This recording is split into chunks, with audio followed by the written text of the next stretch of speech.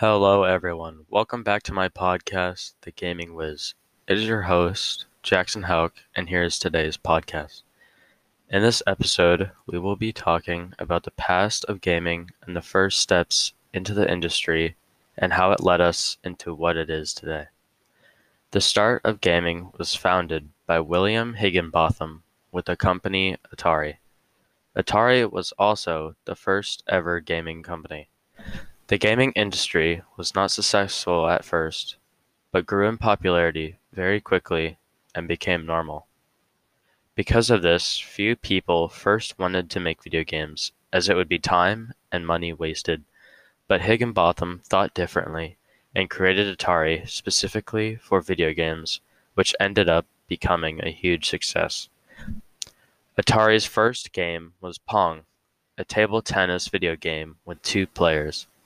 The first few games were made this way, in a one-on-one manner, but as knowledge grew, the industries found ways to make gaming online multiplayer, or MMO. This expanded the gaming universe and the types of games being produced. Atari and the other companies in that time also had their own consoles for their specific games, along with joysticks or controls built into the console. This later changed so that multiple games could fit onto one console, same for the controllers. Most of these games were big and bulky and were not easily portable. This caused even less success in the early stage of the industry. It was in 1971 that real change was finally noticed. Ted Dabney and Nolan Bushnell created the first arcade game that was titled Computer Space, and this game followed the same format as the game Space War. The next system to be released was Nintendo in 1985, followed by the Sega Genesis in 1989. This gaming system used a 16-bit technology that had not been seen in any consoles at all until this system was released. This system allowed the gamer to interact with more colors being seen and more sounds being heard in games. In 1995, an old company started a new venture.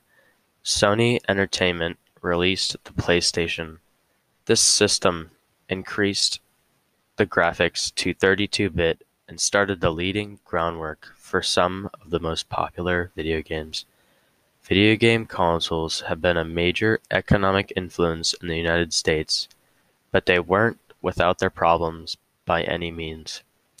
In 1983, sales in the video game industry rose from almost $950 million to $3.2 billion, according to DotEaters.com.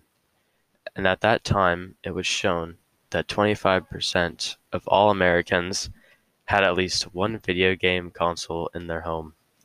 In 1984, all this changed when the biggest video game economic crisis happened. This event was called the Great Video Game Crash. For 12 years, the video game empire was strong, but in just 6 months it was torn back down to the ground. Three major events caused the economic crisis. Atari and some of the major video game companies all but disappeared, and some even went bankrupt. That's the first look into the beginning of gaming. Thank you all for listening in today. Hope to see you in the next one.